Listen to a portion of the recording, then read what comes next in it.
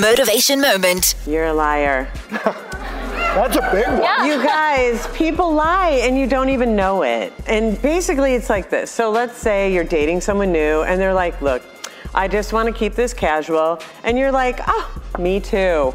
But inside you want a long-term committed relationship and you know that. And if you're not being upfront with the person that you're dating, that's lying. So at what point do you introduce your actual expectations? Well, I think it's not so much when you introduce them, but how you introduce them. It's really about saying, okay, I'm looking for a long-term committed relationship. It's not that you're not saying to the person, this is what you have to be. You're just sharing who you are and where you are in your life, and there's no expectation on the other person. And then they are free to stay or go.